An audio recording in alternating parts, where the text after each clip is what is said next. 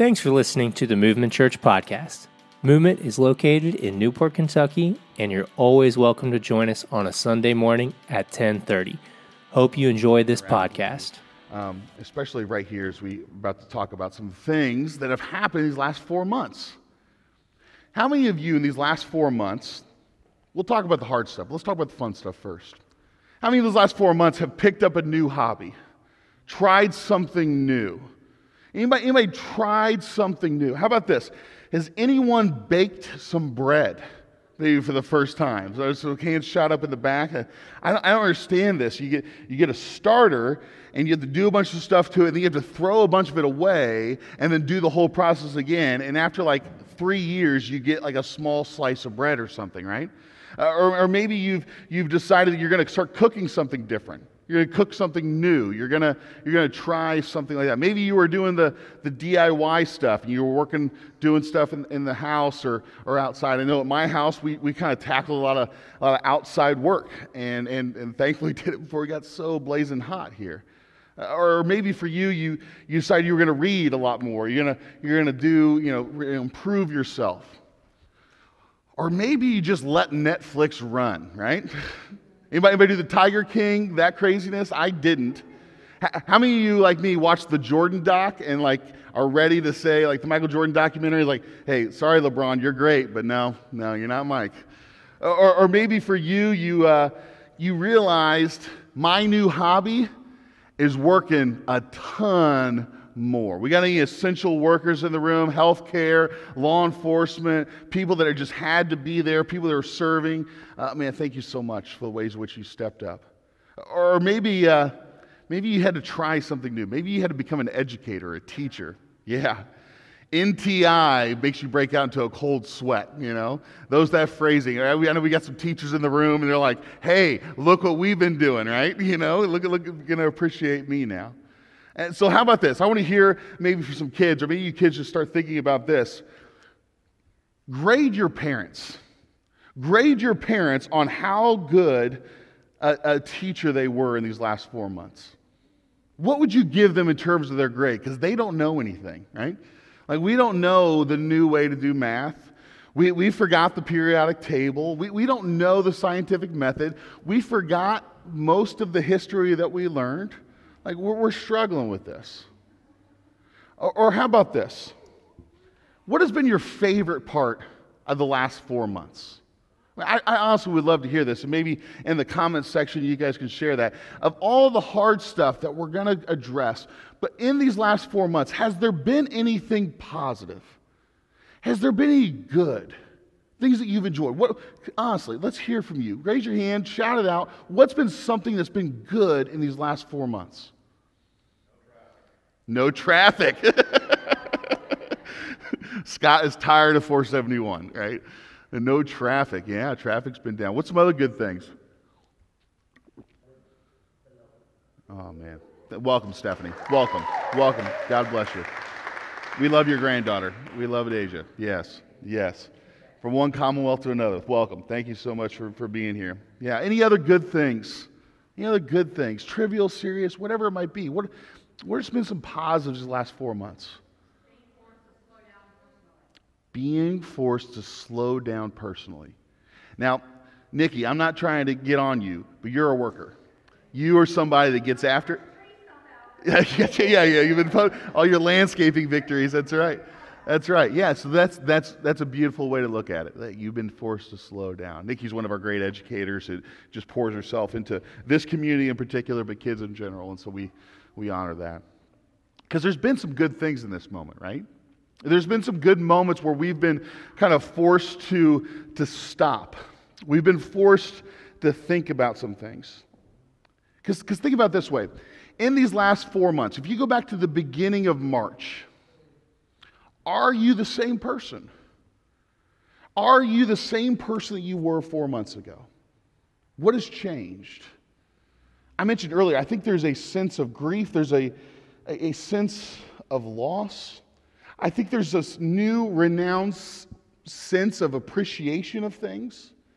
I think there's some things that we miss that we don't even realize was a good thing in our life to begin with. What has changed? What is now important that wasn't? In these last 4 months, we've seen the grief and the pain that has been poured out. We've seen the ways in which we've watched families struggle with seeing family members, loved ones die alone. Or just that overworked nurse or technician or doctor who is their only point of contact at the end. Of memorial services that had to be modified drastically, and that public grieving that wasn't able to occur. I think about the ways in which there has been this isolation. That for those of us who weren't directly affected by COVID-19, that we have been withdrawing ourselves, right?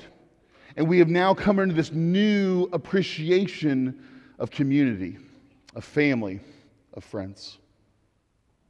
The ways in which that mental health challenges that were existing before have just intensified, have been raised far above what it was manageable. The ways in which financial hardship, unemployment, being furloughed, small businesses closing, uncertainty. And that was before Memorial Day. I think that grief and that shock and that reality that the sin of racism is just, man, we're not nearly as far along as I think many of us had hoped we were.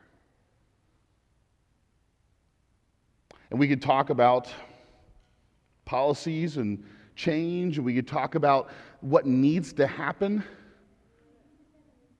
But I think first we just have to grieve. We have to acknowledge that whenever a human life is devalued, whether that be because of the color of their skin or because of their age and being end of life, or whether it be prior to birth, whatever it is, whenever we devalue life, this is a failure. This is a problem.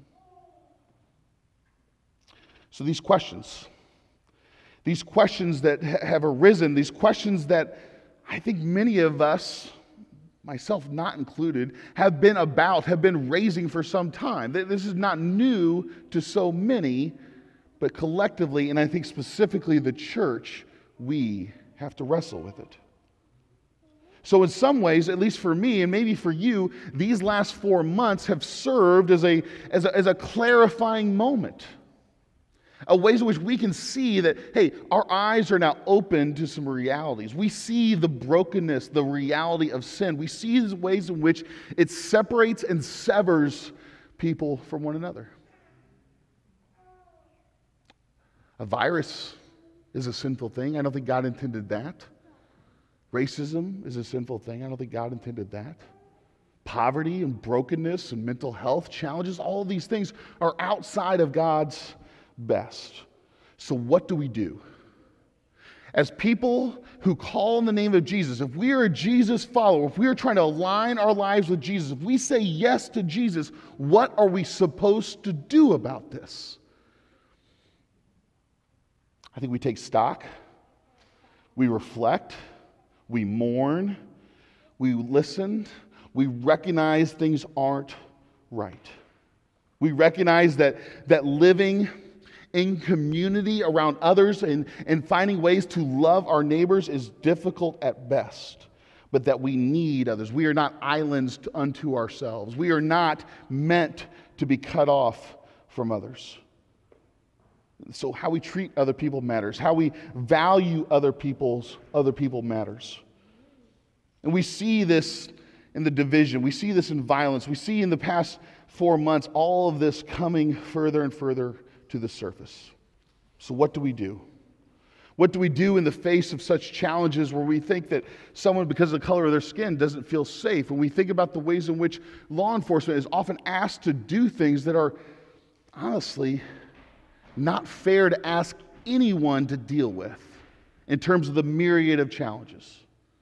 You know, first responders are aptly named, but I think so often our first responders are first responders to sin. And are we equipping those brave service people, those people who serve, they are servants, are we equipping them the best way? So what do we do? Do we just vote differently? Do we put something on Facebook and think a hashtag's going to fix it? Do we just talk about it for a week and then move on? I think we have to align ourselves with Jesus. We have to ask ourselves, if I'm a follower of Jesus, if you're a follower of Jesus, do I really take Jesus seriously? Am I in on the message of Jesus? Am I in on the teaching, the life, the death, the resurrection, and the rebirth of the birth of the church and the work of the Spirit? Do I take these things seriously, or are they just one aspect of my life? So in this clarifying moment, we got to come back to what Jesus said, because I can't say it right. And I'm not going to just throw out hashtags or catchphrases or pithy sayings that I don't fully grasp or I don't want to be fully connected to. I want to be fully connected to the words and the teachings of Jesus. So we're looking at the Sermon on the Mount. The Sermon on the Mount is this countercultural message of Jesus. And here in a moment, I'm going to read it out loud. And Tim and Jason, if you guys would come up, they're going to play underneath us here and kind of allow us to be in a worshipful place as we do this. But let me set up the context of this. You see on the screen there this picture. And this picture is actually from the Mount of Beatitudes. This is in Israel. This is by the Sea of Galilee. And this is looking down. You can see in the background there, that's the sea. It's really more of a lake. It's a smaller body of water. And on this mount, it kind of is sloping down. We would probably call it a hill, but there in that place, this inhospitable place in so much of that area, but around the Sea of Galilee is very fertile and green. You have this kind of extended out plain. It's like this very slow slope to the water. And so it's almost like a natural amphitheater. I think Jesus connected with people there. He taught, and he did this incredible teaching. So you can imagine that people have heard about Jesus, they're coming to hear what he has to say, and they are struck by what Jesus says. We call it the Sermon on the Mount. And so Tim and Jason, when you guys are ready, would you go ahead and lead with us here? And as they're playing, and as I'm speaking these words, I pray, I ask that this will be a way that we can worship. So when you're ready, guys, go ahead. Matthew 5, verses 1 through 12. Now when Jesus saw the crowds, he went up on a mountainside and sat down. His disciples came to him, and he began to teach them. He said, "Blessed are the poor in spirit, for theirs is the kingdom of heaven. Blessed are those who mourn, for they will be comforted. Blessed are the meek, for they will inherit the earth. Blessed are those who hunger and thirst for righteousness, for they will be filled. Blessed are the merciful, for they will be shown mercy. Blessed are the pure in heart, for they will see God. Blessed are the peacemakers, for they will be called children of God. Blessed are those who are persecuted because of righteousness, for theirs is the kingdom of heaven. And blessed are you when people insult you, persecute you, and falsely say all kinds of evil against you because of me. Rejoice and be glad, because great is your reward in heaven. For in the same way they persecuted the prophets who were before you." Let's pray. Father, may the words of your Son, the words of you come to earth, the words of Jesus, cut us to the heart. May we hear them. May we hear them anew, hear them freshly, hear them for the first time, hear them in a way that challenges us, that pushes us. not to some moral goal, not to some sense of appearances of looking good amongst others, but push us towards that full life, that free life that you are offering. Thank you, Father, for your word. Thank you for your teaching. Thank you for your life, death, and resurrection. It's in the name of the one who did all that. Amen. Amen. Thanks, guys. So what does blessed mean? Does it mean that if we do these things, if we are poor in spirit, if we are meek, if we are peacekeepers, then God will love us more? Does it mean that if we do these things, it will somehow unlock what God has for us?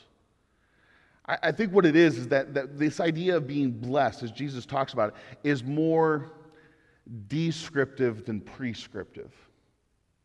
This is Jesus' way of saying, hey, these things that you are living out, these things that you see happening, this is what I'm about. This isn't a laundry list, a to-do list of items that these people, this audience is supposed to do. Because this is what Jesus does when he starts teaching. He flips things on their head.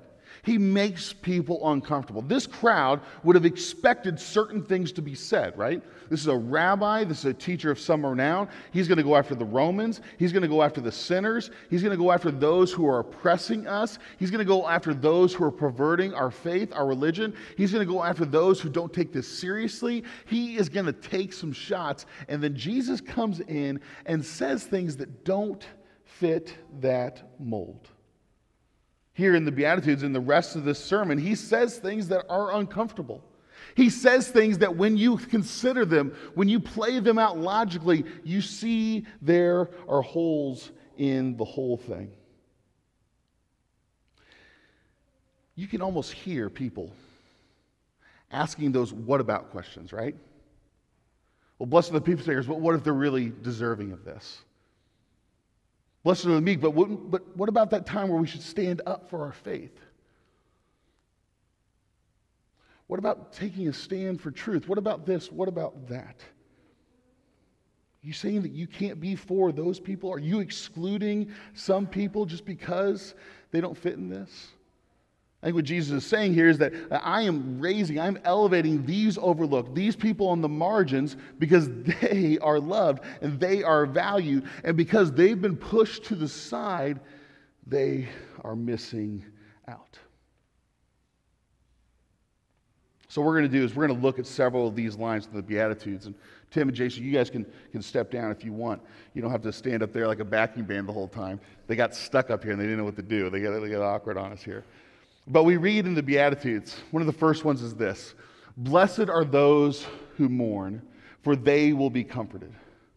Blessed are those who mourn, for they will be comforted. Now, mourners are people who have lost, particularly in this culture. They have lost. They've been on the losing side of things. They don't have a life to celebrate. They are mourning been lost. Something about the way of Jesus, the kingdom, is to cry out about things that are wrong. Now, it's not about vengeance here, is it? Because you could easily read this and say, blessed are those that punch the bully in the mouth. Jesus could have said, blessed are those who fight back and bring revenge to those who need it. Jesus doesn't say his way is full of people that are going to fight for something that is right. He says, blessed are those who mourn, who cry out, who call out, who see this pain. If you're watching online or here in this room, just think about this question: what are those things? What is something that makes you sad, pains you? Jesus says that in that we are met by God, that we are comforted not by circumstance, but by what God is doing. It's not the vengeful that will be vindicated. It will be the mourners who will be comforted. Jesus goes on to say, blessed are those who hunger and thirst for righteousness, for they will be filled. Now let me nerd out a little bit with you here. This word righteousness, In the Greek, it's one word, and that Greek word in English is translated as righteousness, but it's also elsewhere in the Bible, in the New Testament, it's translated as justice. It's rather interchangeable. And so I would define righteousness as saying when God gets what God wants, that this is the way that God intends it. This is God getting justice. This is God making things right. Righteousness and justice are somehow linked in the thinking here of Matthew in the words of Jesus. He says that the blessed are these people who hunger and thirst for righteousness. You know, maybe today you're going out for a nice meal. I am actually, and I'm really excited about it tonight. We're going to a nice steakhouse, and we were driving, coming back from Indianapolis on Friday, yesterday when we were spending time with my dad for Father's Day. And Heidi, my wife, is reading me the menu, right? She's reading me the menu of what we're going tonight. And it's just like you're salivating. Like I want this. I want this. I desire this.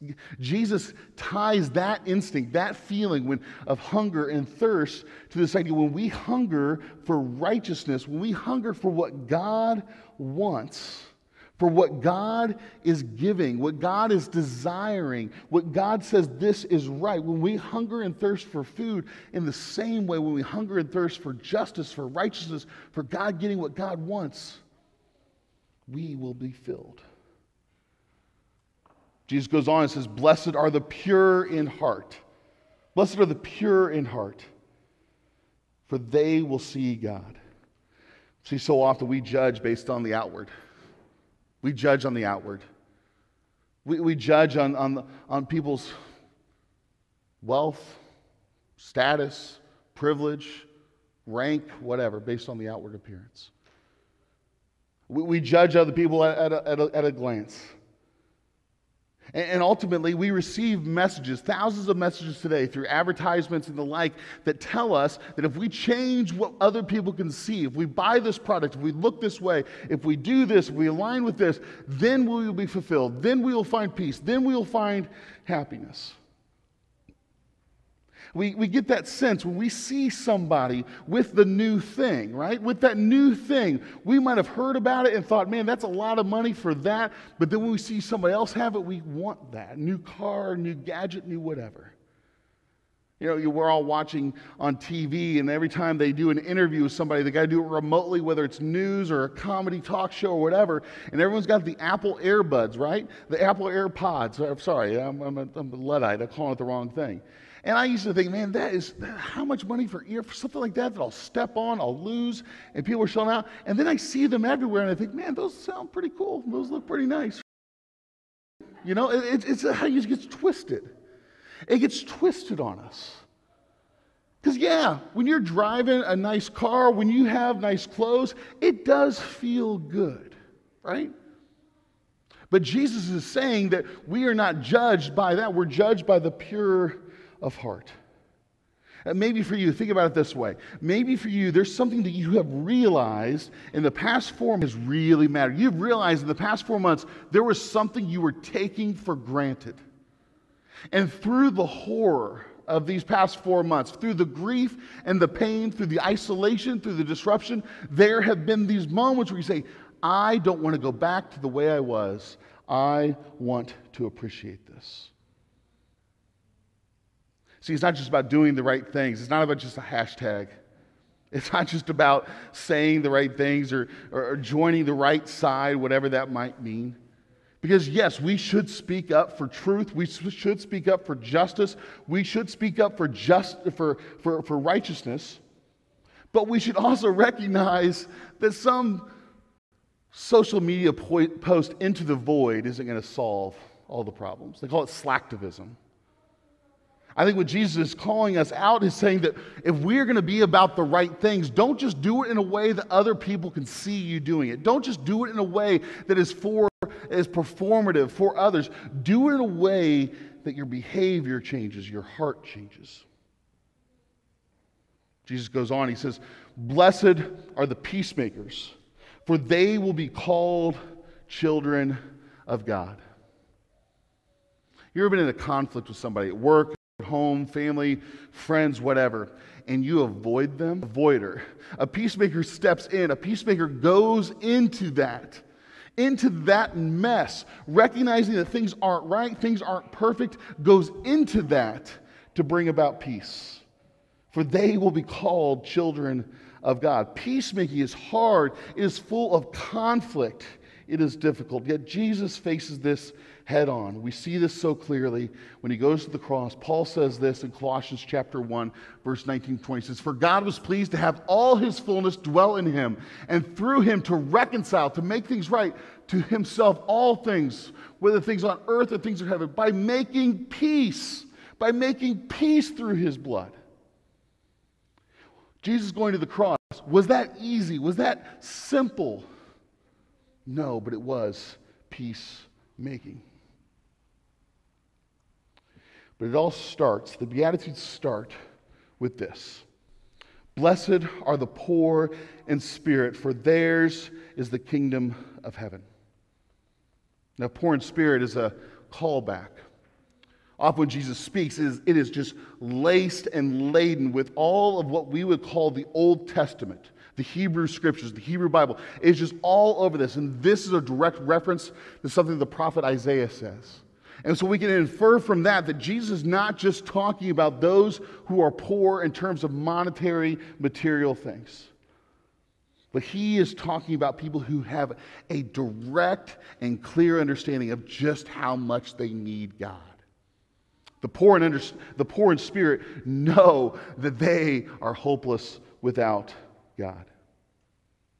If you flip over to Luke chapter 15, we'll look at this here in a moment. There's this moment where the religious elite, the teachers, the ones who have power, the ones who will eventually conspire to have Jesus killed.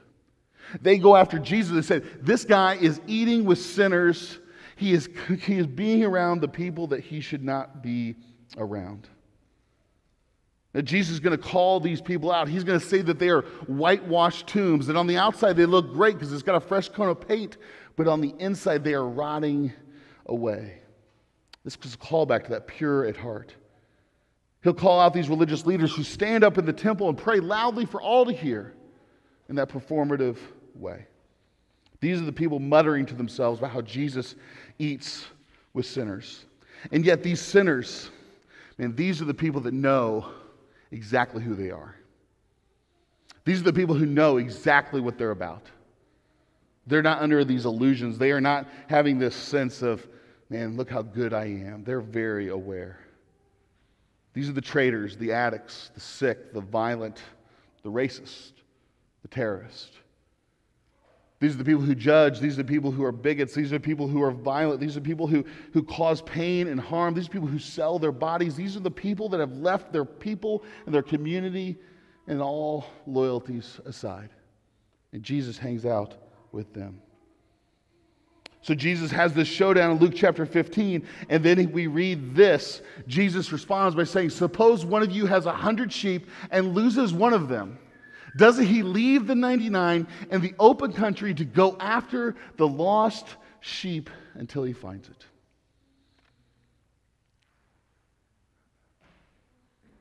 You ever realize how bad of a shepherd this guy is? Right? He leaves 99. He risks 99 sheep for the one. The math doesn't add up. I've heard people say, well, maybe he had an apprentice shepherd and so on and so forth, but this is not an effective shepherd. But we read that Jesus, his whole point is to go after, to fight after the one, to bring it back to the 99. He says that blessed are the poor in spirit, those who understand what it means to be lost and what it means to be found. So I think what Jesus is pointing us towards, I think the only thing that can guide us forward, the only thing that can direct us is this idea of repentance. So what do we do in the midst of all this? How do we as just individuals respond? I think we repent. We stop and we listen to God. We listen to the work of the Spirit in others. And we ask God, where am I wrong? Where am I off? Where have I gone away, gone astray from the herd, gone astray from the flock, left the 99, and you got to come get me and bring me back. The word repent literally means you're going one direction, you stop, you turn around, you go the opposite direction. You rejoin the herd, you rejoin the family of God. And so in Luke chapter 15, we see what happens when the poor in spirit realize their mistake, allow God to bring them back and change the behavior. We see what happens because Jesus celebrates. Jesus celebrates. So what do? We start with repentance. We start by simply asking God, where have I screwed up? We start by simply asking for forgiveness. And then we allow the Spirit, God working in us, to direct us back. To direct us back to the ways of Jesus. Here in a moment, we're going to celebrate what it means to come back. What it means to remember that we can come back. We're going to celebrate communion. And when we do this, it's going to be weird. It's going to be different. But it's a time for us to celebrate what Jesus did. And so I'm going to invite the band up because they're going to lead us again through this last thing. And I want to ask you this. Band, come on up, guys. Lacey stood up and you boys didn't. Yeah. I'm going to ask you this. If you're a follower of Jesus and you get to define that, I don't really care about church membership or your past or whatever. I'm just asking right now, in this moment, are you a follower of Jesus?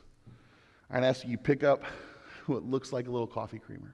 Right there, it should be around you. If it's not, maybe it's behind you at the table. But go ahead and grab one of these if you are wanting to take communion with us. And when you're ready, what's going to happen is you're going to peel back the top, the clear part. And there's a little wafer there, and I'd ask you to take it. And when you're ready, you go and peel back the rest of it, and there's juice there, and you take that when you're ready.